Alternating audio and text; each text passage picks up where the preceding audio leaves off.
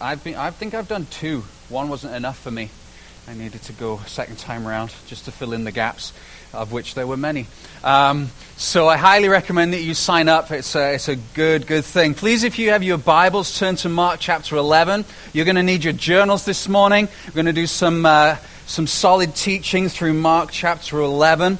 While you get there, I've been reflecting a lot this week and certainly been prompted by some events that have happened both in the church and around the church about the increasing levels of stress and anxiety that I believe that we as a society struggle with. It's been long discussed that stress and anxiety is the biggest killer in terms of the knock-on effects that it has in our lives, and it's certainly something that I have struggled with in the past, the 2 years to the month. I actually took a long time off because of adrenal. I burnt my adrenal gland out, which, as I've said many times before, I didn't even know I had an adrenal gland, never mind one that I could burn out.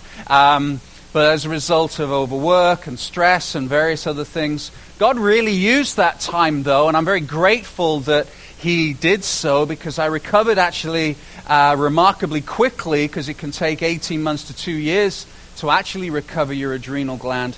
I'm grateful for the way that God used it, because what it did is it took me from a place as a pastor and as a man where I had been for 20 years, extremely driven, very ambitious, I guess, in many ways, from a young age, always being encouraged to be the best, to get the best grades, to get the best job, and from a very early age, whether it be starting a business or becoming a young school administrator, taking my master's, by the time I was in my mid-20s, it was just drive, then coming over to Vancouver and becoming a director in an independent school on the mainland. And I say all this not to boast, actually to do the opposite, because what it was creating inside of me was this solid belief that I am what I did, and also that my success, my fulfillment and purpose in life was being fulfilled by what I do and who I am, and the opportunities that I created for myself as well as followed through. But what was happening is it was decaying my soul and my body and my heart. And I can say now, in front of my wife and my one kid he's at the back, he's still here. I have 4 children altogether, but I can say that I am a completely different and changed man as a result of God allowing me to go through this period, a spiritual kick up the jacksie in many ways, to say, hang on, this isn't the way life is meant to be lived. The stress and anxiety that your drivenness or your drive was creating in me was killing me. It was killing me. And I just did a very quick look at some of the latest findings when it comes to stress, and they're saying the top stresses in life are, and I don't know if this is in order or not, but would be the job or the profession, money, health, relationships. A new one that is rapidly increasing is what they call media overload, the desperation to be popular through media, but also the addiction towards media as well. And this results not just all these different factors, the job, the money, the health, relationships, these stressors create anger, nervousness, crying, a lack of energy, fatigue, headaches, stomach problems, teeth grinding, overeating, dizziness, and then the list goes on through the other ways that the body slowly breaks down. There has to be a better way. And a quick look around what our culture would offer in terms of how to deal with this stress, it's very much based on, well, you need to stop this or that, or not do that anymore, and put that down, and don't go there. And it's all about the let's just stop. Let's just slow down. And there is a huge amount of good wisdom in that. And yet, for somebody of my character, that doesn't work. because I struggled, and I've only been a pastor here for the last 6 years, but my day off is Monday. But I would feel guilty about taking a day off on Monday because I was just like, well, I've got to do something, so I might as well do church stuff. So the idea of stopping and slowing down was incredibly difficult for me until God eventually just said, okay, I'm going to make you lie down by still waters. And that's what he did. So the stopping is all very well. But what happens if you're not wired like that? You know, maybe you're similar to me, that you have a stress, you have a fatigue, you have an anxiety, and maybe it's just an effort for you to get up in the morning, to face the day. For somebody to come along, well-meaning as it may be, and good advice as it could be, just to say, well, just stop, isn't helpful. See, Christianity, more than anything else, makes massive statements about life change and transformation. It makes large promises that if it doesn't fulfill these large promises, then we have to ask ourselves, why Christianity? Why Jesus? Why God? Because God is a transforming God. We've just been singing about how he is our provider and the different names of God.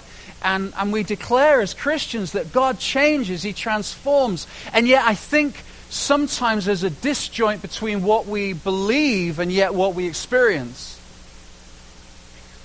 And that's a lot of what Set Free is about. It's about actually drilling into what it is that is maybe holding us back from really feeling and living out the promise of God.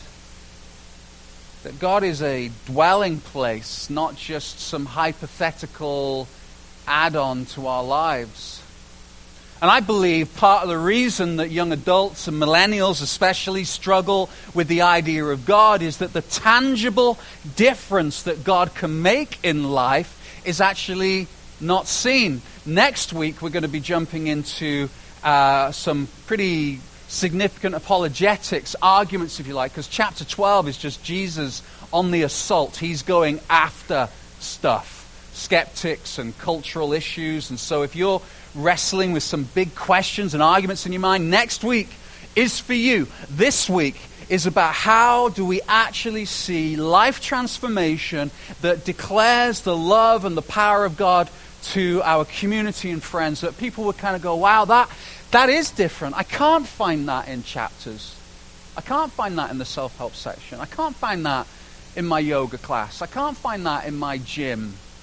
There's something different about that. That's what this chapter 11 in its essence is about. Finding peace. Finding rest. So, rest sounds good. Rest is always good. And so today, that is what we're going to focus on. Are we actually changing, or are we just staying busy? In the hope that somehow we'll be able to afford one day the change. Because here's the lie. Please listen. This is a lie that many of us believe. If I can just work harder and get to a certain level of income, then I will be able to rest. Absolute garbage. It doesn't work like that. And you know it. Because this idea of being able to get to a level of income where you can just suddenly fly fish, collect stamps, and get shells and live in Mexico for the rest of your life is just so far from the way that we are all wired as people, not just as Christians. So this level of income, if I can just work hard to get to this level, then I will find rest, is an absolute lie. Rest comes first. That's the promise of God. So we're going to look at Mark chapter 11, and the first thing that we're going to look at is Jesus and the cult. Not occult, cult. Did I say that right? Canadian? How do you Canadians say it? Cult. Okay. Mark chapter 11, verse 7. And they brought the colt to Jesus and threw their cloaks on it, and he sat on it. Let me just stop there for a second. This colt is likely, could be a small donkey. There's nothing impressive. There's nothing significant about this animal at all. In verse 8, and many spread their cloaks on the road, and others spread leafy branches that they had cut from the fields. And those who went before and those who followed were shouting, Hosanna! Blessed is he who comes in the name of the Lord. Blessed is the coming kingdom of our father David. Hosanna in the highest. I want you to remember there that they are singing about their father David. See, Jesus here, what this whole scenario is about is pressing home a point. He's forcing an issue. And the issue he's forcing is simply this. He's coming into a city like a king, and the people are responding to him like he's a king. The Messiah, the promised one. He's coming into the city declaring, I am king, but there is something wrong with the scene. And it's what he's riding on. You see, the people would know that a king would come into a city declaring their kingship, riding on a magnificent war horse, declaring their own magnificence and majesty and strength and power. It would be an impressive, wow sight. But Jesus comes almost comically on a little donkey. There's this, hang on a second. It's like, Hosanna, Hosanna. Oh, is that a donkey? You know, it's like the equivalent. You once seen somebody coming in a stretched Escalade or blacked out windows, like, you know, the kind of the several cars. What do you call that when the president comes in? The motorade, right? What? Motorcade. Thank you, John. You know, that's how a president comes in. That's how a king. This is the equivalent of a president coming in a 2001 Toyota Corolla. You know, like something. Sorry, Luke. There's something not right about that.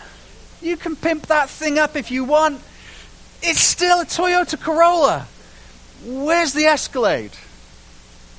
What is Jesus forcing here? Listen to this. This is really important. Because before we get to the rest, we need to understand the character of Jesus. What he's forcing is this. I am a king. But not in the kingly way that you think. I come as king, but not in the way you think. He's declaring a juxtaposition between his character. I am king, but not in your way. You see, in Revelation chapter 5 and verse 5, John is having this vision, and he says this, and one of the elders said to me, weep no more. Behold, the Lion of the tribe of Judah. Behold, the Lion of the tribe of Judah. The root of David has conquered, so that he can open the scroll and its 7 seals. He's saying, look, this king, this Jesus is a lion. And between the throne and the 4 living creatures, John says, and among the elders, I saw a lamb standing as though it had been slain, with 7 horns and with 7 eyes, which are the 7 spirits of God sent out into all the earth. See, straight away we have a differing of images. John is expecting to see a lion. What he sees is a lamb. You see, Jesus comes as a king and yet has the character of a king and a lamb, a lion and a lamb. You see, a lion is strength, it's majesty, it's impressive, it's powerful, it's splendid, it's strong. And then you have this lamb that is meek and quiet and gentle and accessible and approachable.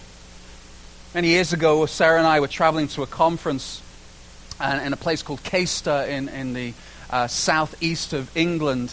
And it'd been a long drive, and we were driving with some close friends of ours, and Catherine was a vegetarian, very kind of even before, this is almost 25 years ago, before it was really cool to be a vegetarian. She was very committed to being vegetarian because of the principle of it. So you need to remember that about her. And we're driving along, and we got stuck in some traffic. No surprise there in Britain, and we're stuck, and we're crawling along, and so then we start looking, and we start talking about the area, and then we come alongside a farm, and there's this sign in the middle of the field that horrified Catherine and made the rest of us laugh, because this sign said, by the way, before I get to the sign, there's nothing better in Britain. I know British people get made fun of when it comes to the food, but I tell you what, there's something about a rack of lamb and mint sauce. It's amazing. So there's this sign that says, lamb for sale. Brilliant. Pick your own. And around the sign are little lambs jumping around. And I'm like, look at this sign. I'm not joking, am I, love? It was hilariously wrong. Like, pick your own. I'll have that really cute one in the corner. No, not that one. I want that one. The one that's, because lambs always find high ground. Have you noticed that? They always want to be higher than, the one that's stood all confident and arrogant on top of the little mound of soil. I'll have that one. There you go. Or whatever it is they do. I don't know. Maybe they give you a gun, you can pick off your own. I'll stop. But there's something really... Is there any... I'm trying to think of an animal as I was preparing this that is more gentle and lovely looking than a lamb. There's nothing about a lamb that makes you go, oh! Nothing. In fact, the opposite is the case. You want to stroke it. You want to be close to it. And so you have Jesus who's declaring his lionhood, if you like, his kingship, while at the same time, because of what he was riding on, saying, I am actually approachable. Jesus is both lion and lamb. Lion and lamb. Majesty, strength, power, sovereignty, magnificence, raw energy, and just inapproachable in many ways. And yet at the same time, he is accessible and gentle and meek. And we think meek is a bad thing. Actually, meek is a strong and powerful word. We'll come to it later. And he's both. Where'd you get this combination in our world? You don't have a combination of strength and meekness in our world. So what's this got to do with me and my stressful week, Glenn? Number 2, Jesus and the sword. Jesus and the sword. Mark chapter 11, verse 15, we carry on. And they came to Jerusalem, and they entered the temple and began to drive out those who sold and those who bought in the temple. And he overturned the tables of the money changers and the seats of those who sold pigeons. So now it's the lion. You see that? So we have the lamb, now we have the lion. And he would not allow anyone to carry anything through the temple. And he was teaching them and saying to them, is it not written, my house shall be called a house of prayer for all the nations? But you have made it a den of robbers. And the chief priests and scribes heard it and were seeking a way to destroy him, for they feared him, because the crowd was astonished at his teaching. And when evening came, they went out of the city. Now, I've preached before on the court and the temple, and I'm sure you all remember the sermon very vividly. But you have to go through what's called the court of the Gentiles in order to get into the actual temple that was in the center. And because it's Passover, there are thousands of people doing business in this court of Gentiles. They're buying and selling sacrificial lambs and different animals ready for the sacrifices that needed to happen at this time of year in Passover. Josephus, the historian, said in 1 year there were 25,000 sacrifices bought, sold, and sacrificed. Animals, I should say, bought and sold for sacrificial reasons in 1 week. This place is manic. And Jesus comes along and he is the lion. And I've described before, just imagine the strength and power that it would be needed to empty this place that is thriving with different people buying and selling. This is Jesus in the house. The lion comes by sheer energy and will. He empties the place, declaring this place should be the place of prayer, not business. Jesus starts throwing them out, and they're shocked, and the scribes and the Pharisees are horrified, because by throwing them out, he's actually declaring, you do not need this sacrificial system. Is it possible that for us, in order for us to really enjoy the peace and the rest of God as Christians, that we need to get to things like set free so that the place can be cleared out a bit? We get filled up with stuff that actually doesn't belong, and we think in that there is rest, whereas it's beyond that is the rest. So what's this history? You need to understand the history of what's going on here to really appreciate the rest that I'm getting to. See, the Garden of Eden right at the beginning was this beautiful sanctuary of rest. It was the presence of God. It's where God and mankind came together, and it was an incredible place. And then it lost its sanctuary, its rest, when mankind decided it no longer needed God. In fact, they wanted to base their lives on other things outside of God. And they were shut out, literally shut out from the rest and sanctuary and presence and peace of God. And in Genesis 3 and verse 24, referring to God, it says, He drove out the man, and at the east of the Garden of Eden He placed a cherubim and a flaming sword that turned every way to guard the way to the tree of life. See, this is what's happening here. Jesus comes into the temple and He's clearing out the sacrificial system that you need to go through in order to get to the rest, the temple, the presence of God. And what He's doing is He's clearing out the sacrifices, because right at the beginning, what God did is by stopping mankind getting back into the sanctuary, He set up this flaming sword and declared there is no way past. You are destined to stay outside unless you get past that sword. There's no way into the presence of God. There's no way into the rest. There's no way into the sanctuary. You can be as busy as you like in that court. You can be as busy as you like in your life. You can be hardworking. You can earn your money. You can be a great dad, a great mom, whatever it might be. You can do all those things, but it will always be outside of the true rest, the true peace, unless you go past the sword. See, the problem our world has is that we build our lives on power and possessions and popularity. We believe in that there is rest and peace. And by doing so, we trample on one another, and there's death, there's war, there's poverty, there's disease, there's this vacuum that gets filled in, because what we're doing is we're worshiping, as we heard last week, the idea that we can find rest and peace in these things, whereas it's actually beyond these things once these things have been removed. So one of the accusations, I would say, that Christianity has is that, well, why doesn't God just forgive everything and let us in? Remove the sword, bring us into the rest. If God is so loving, why doesn't He just forgive everybody? Makes no sense. That's what I would do. Really?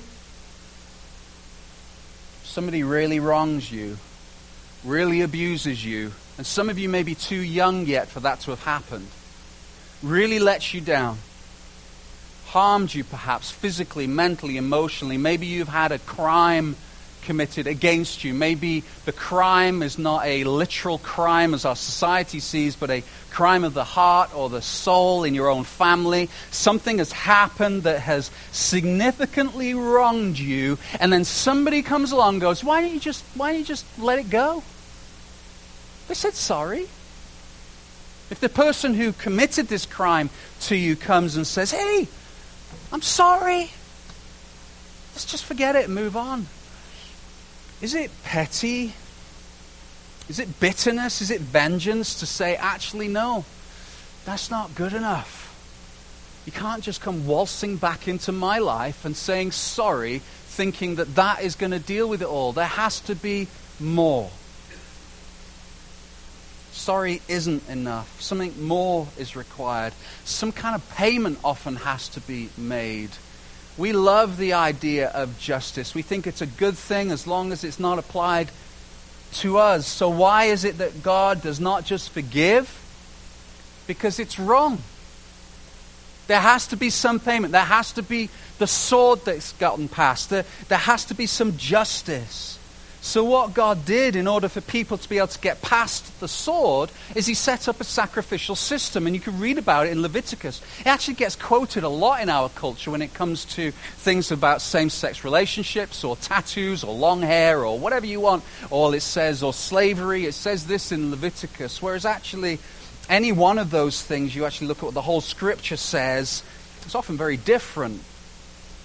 But the Levitical law is put into place in order for people to get back into the presence of God, this sacrificial system, there had to be a sacrifice. There had to be justice to get past the sword. And so God said, well, one day every year called Yom Kippur, the day it was referred to, the high priest could go past the sword into the Holy of Holies and offer sacrifices on behalf of the nation so that you can have the peace and rest of God upon your life, which is where the Passover comes from. So the temple used to be a tent in their early history, and so once a year the high priest, who was chosen by God, would prepare himself vigorously to go into the Holy of Holies and make this sacrifice on behalf of the people so that the people could experience rest and peace and sanctuary again. There had to be somebody who went past the sword. And so now in Jesus' time, this is still the practice. This was still the practice at Passover. This Holy of Holies, this place beyond the court, beyond the busyness, was this rest and sanctuary, and the only way into it was to go past something called the veil. The veil was a large, we would look at it and think it looked like a wall. Actually, it was 60 foot high, which by my estimation, probably, Lyndon, you'd be good at this. I'm guessing this would be, 40 foot? No? How much? 24 foot. Really? Okay. So, 24 foot. That was very accurate. We're going to test Lyndon's accuracy out later if anybody happens to have a measuring rod. 60 foot high this veil was, and 4 inches thick. It was intricately sewn to a thickness where it was rigid in beautiful, multicolored threads. It was a magnificent thing, and it was called the veil. The word veil literally means divide, separate, flaming sword. In fact, the color of it symbolized the flaming sword, fire. You have to get past that into the Holy of Holies. Once a year, the high priest would do that. But you were blocked into the presence and the sanctuary and the peace of God. The presence of God was beyond it. So this man, on Yom Kippur, the day, would go beyond it. In Hebrews 9 verse 7 it says, these preparations having thus been made, the priests go regularly into the first section, performing their ritual duties. But into the second, into the Holy of Holies, only the high priest goes. And he but once a year, and not without taking blood, which he offers for himself for the unintentional sins of the people. There has to be a way past the sword. And it is not the sacrificial system. It is not the busyness. It's not everything that we focus on as being the answer to get into the sanctuary. Jesus says, no, it's not that way. It's beyond the veil. How do you get past the veil? Scriptures tell us that these sacrifices were partial and incomplete. They had to do it every year. And all through the Old Testament, there is this person called the Messiah mentioned. This person was going to come, and he was going to come in his magnificence, somebody who will liberate and bring peace. And they thought it was political peace. They thought they were going to be liberated from the treachery of the Romans. But Jesus came as Messiah, king, but not as they thought. He was going to bring them peace, not outside peace, but internal peace. Rest, sanctuary. How he was going to go beyond the sword. He was going to be the sacrifices of sacrifices. He was going to give his life in ransom, in payment for the justice that is required in order for us to be able to get into the sanctuary for the peace, the rest. And that is why, friends, when Jesus actually shouted, "It is finished," on the cross, the veil, history tells us, not just scriptures, history tells us, outside of the Bible, is ripped in two. Not from the bottom, because it is conceivable that that is possible. If you get something strong enough pulling in opposite directions far enough, then it is possible for the curtain to be ripped, even though it is 4 inches thick. But we're told that it's actually ripped from the top to the bottom. No man can do that. In Hebrews 9 verse 11 it says, "But when Christ appeared, as a high priest of the good things that have come. Then through the greater and more perfect tent, not made with hands, that is, not of this creation, they're referring to the temple, he entered once for all into the holy places, not by means of the blood of goats and calves, but by means of his own blood, thus securing an eternal redemption, an ultimate rest, an ultimate peace. Jesus becomes the temple. That's why he had to be the lion and the lamb. He comes with strength, but he comes as a sacrifice. And then he invites us to the rest and the presence and the power of God. And he says the sacrifices are obsolete. You don't need to work anymore. Let's get rid of that, because it doesn't work. There's nothing we can do in order to get into that peace and sanctuary and rest that we're created for in Christ. There's nothing you can do to find that eternal rest that you are seeking. You can set things up, you can kid yourselves for a while, but ultimately it's always going to be incomplete. It's always going to fail, which is why Jesus comes and clears the temple and says, this is a place of prayer. That's how you approach God. I'm going to go beyond the veil. I'm going to secure the ultimate sacrifice for you so you can come into the veil. You can come past the veil. You can have that sanctuary, that peace, and that rest. That's the power of Jesus Christ. And then this same power, he says, you can have. So friends, 2017, no matter what is going on in your life, no matter what seems to be holding you back, pulling you down, giving you anxiety and stress, Jesus Christ says, come and I will give you rest. Now please hear me, I understand from experience that anxiety can actually come in a medical form, and I am not condoning just ignoring that and just saying, ignoring your doctor's wishes or your doctor's advice. But let me tell you something far more significant. A peace can come into your life through Jesus Christ. And then we have this really intriguing inclusion in this chapter. Remember, Mark did not write things chronologically. He wrote them thematically. So we have this Jesus coming into the city as a lion and a lamb. Then we have this temple, and there's a story where Jesus is shown as the lamb and also the ultimate sacrifice. As the lion, and then the ultimate sacrifice is the lamb. And then we have this intriguing story about a fig tree in the middle. Now, if it's not chronological, then we have to look at this story and go, well, how does it fit? And so Jesus says, Jesus in the lack of figs says this, may no one ever eat fruit from you again. So Jesus comes along and he's clearly having a bad day because there's a fig tree that is out of season but is looking for fruit and there is no fruit, so he curses it. May no one eat fruit from you again. What was Jesus doing? See, Jesus is giving us a parable. He's actually declaring, Bible commentaries would tell us, and Bible scholars and the weight of evidence would say this, is that Jesus is cursing the fig tree because the fig tree is not producing the fruit that it was created to produce.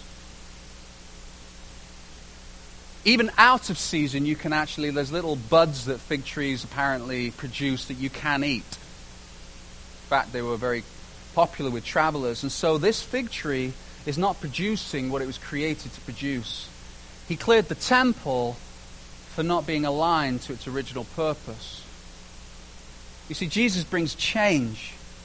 The temple is filled with religious, empty activity. There's no spirituality. It's just no one is praying. Everybody's just busy thinking that somehow they're going to find rest and peace in their busyness. And Jesus comes along and clears it out. He comes along with a fig tree and clears it out because it is not fulfilling its original purpose. So what does this have to do with my stress? I can declare to you with a lot of certainty from experience and from the Bible that Jesus is not interested in our busyness and activity. Life doesn't seem to give us back rest and peace through busyness and activity. Many of you are young, and have these wonderful hopes that we want to celebrate and encourage and champion you in, that this idea that all these incredible things are possible with the skills and the talents that you have. But let me tell you, from experience, and those who are a little bit further down the line would say this, you are not going to find the peace and the rest that you think you are in your busyness and activity. In fact, you will feel cursed.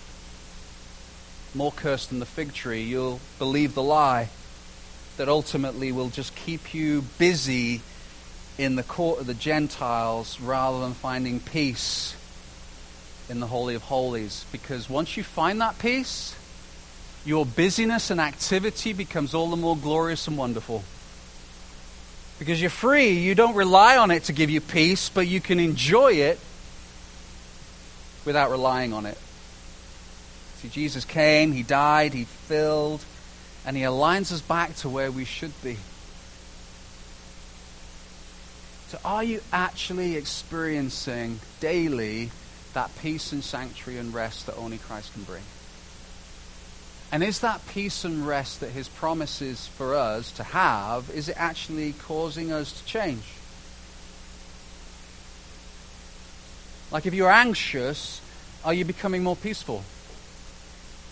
If you're angry, are you becoming less reactive? If you're fearful, are you becoming more secure? Or is it that you're just becoming more controlling? If you're self-centered, then are you becoming more giving? You see, Christianity is about transformation. It's about becoming more, about producing more fruit. That peace and rest we find in Christ gives us the liberation to work hard and enjoy those things that He has given us, but also it changes us. Are you changing, or are you just busy? Do you see them? Do you sense them? Do the people who love you around you see that you are changing and getting more peace and more rest? You see, remember that you have to go through the court of prayer in order to find the peace and rest. So you might be saying, okay, Glenn, I want peace and rest. And I am caught up in the court of the Gentiles. I'm caught up in this busyness. And I think you're right. I have believed the lie that rest and peace will be found when I can just get the busyness out of the way by earning more money. I'll find the rest. I think that. So how do I get rid of that thought? How do I find that peace and rest? How do I live in it? Because the Bible talks about dwelling in it, like camping in it. Literally, that's what it means. You set your world in the rest and sanctuary and peace of God, and everything else is framed by it. I want that. There's nothing about that, Glenn, that I'm disagreeing with. It's not like you're preaching on Calvinism and predestination that I'm going to struggle with. I want it. Let's do it. How does this scripture tell us that we're going to find that? Jesus said this place should be a place of prayer. This court of the Gentiles was a place of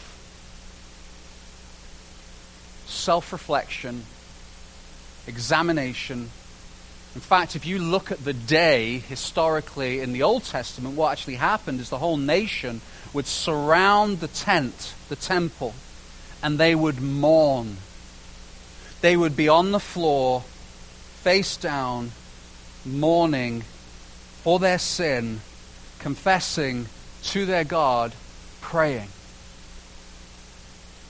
That's how they attached themselves to what was happening in the tent. But we have something better. We don't have to be outside. God says, come in. Have it here. But there's still prayer.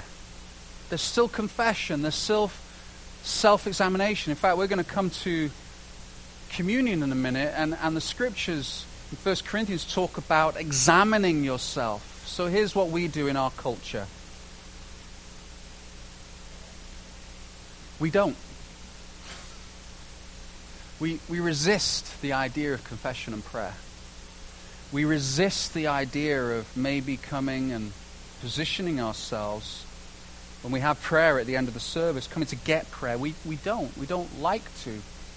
We don't put the time aside. We don't get up that little bit earlier to spend time with the Bible and God and pray and journal and confess. We don't self-reflect. And why don't we do that?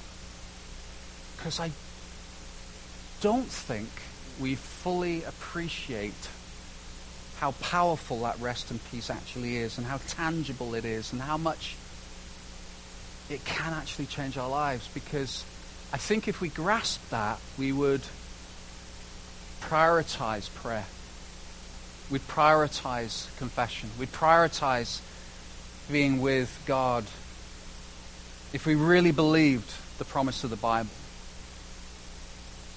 And I could get very red-faced and very enthusiastic and passionate about how wonderful the presence and peace and rest of God is, and how we should be living in it, and we should pray more in order for us to seek God, because he says, as you seek me out, I will seek you out. And there's this beautiful communion. We're going to celebrate everything that Christ did on the cross through these elements.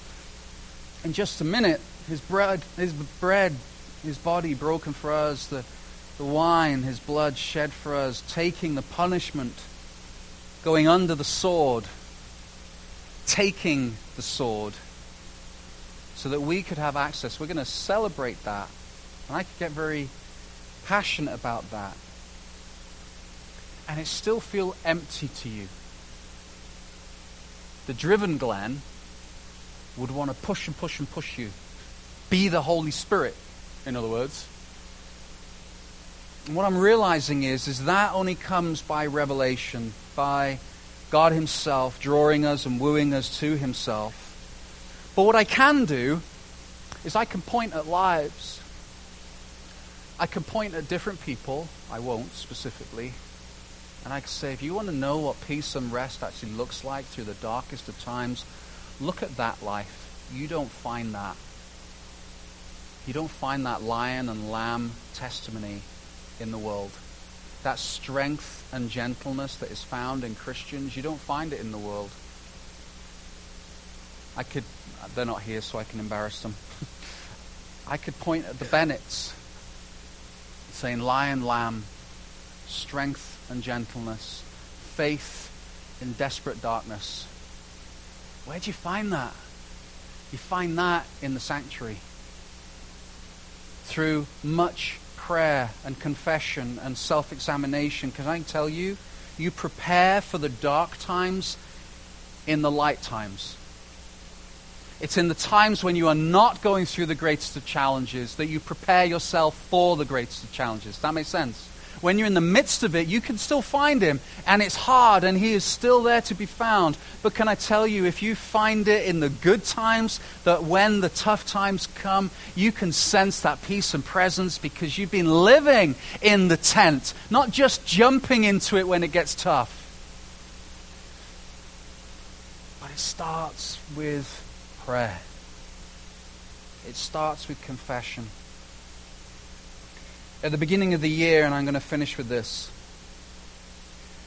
Sarah and I were praying just before I actually went in for surgery, and we were praying, and we had a Willow One prayer meeting that are brilliant, by the way, and I really encourage you to come. We've got one at the end of May, last Monday of May, and we're actually doing it joint with 33 in May. But I was really convicted to pray that God would fulfill the prayer that Paul prayed in Ephesians, that the eyes of their hearts would be enlightened, that they might know the calling that he has given them.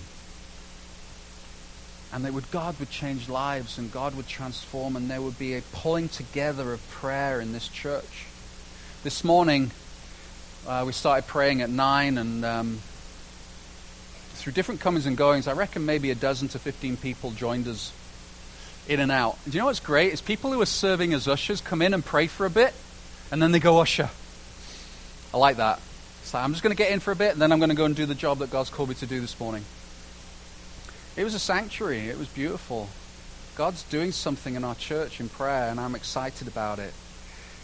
And that's where all the rest and the peace starts.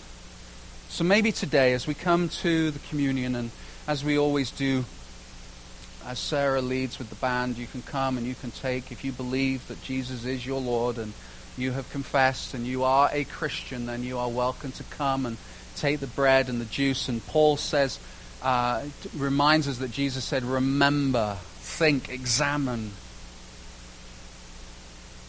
And maybe this rest and peace can start with you this morning, for you this morning. We can just push aside some of the busyness and the activity and say, Lord, I just want to be in your sanctuary. And David said in Psalm 27, just one thing do I want, that I can be in the house of the Lord. One thing do I need. I want to be in the peace and presence and sanctuary of the Lord. And I have a sense, friends, that's the one thing we need as well. Let's pray.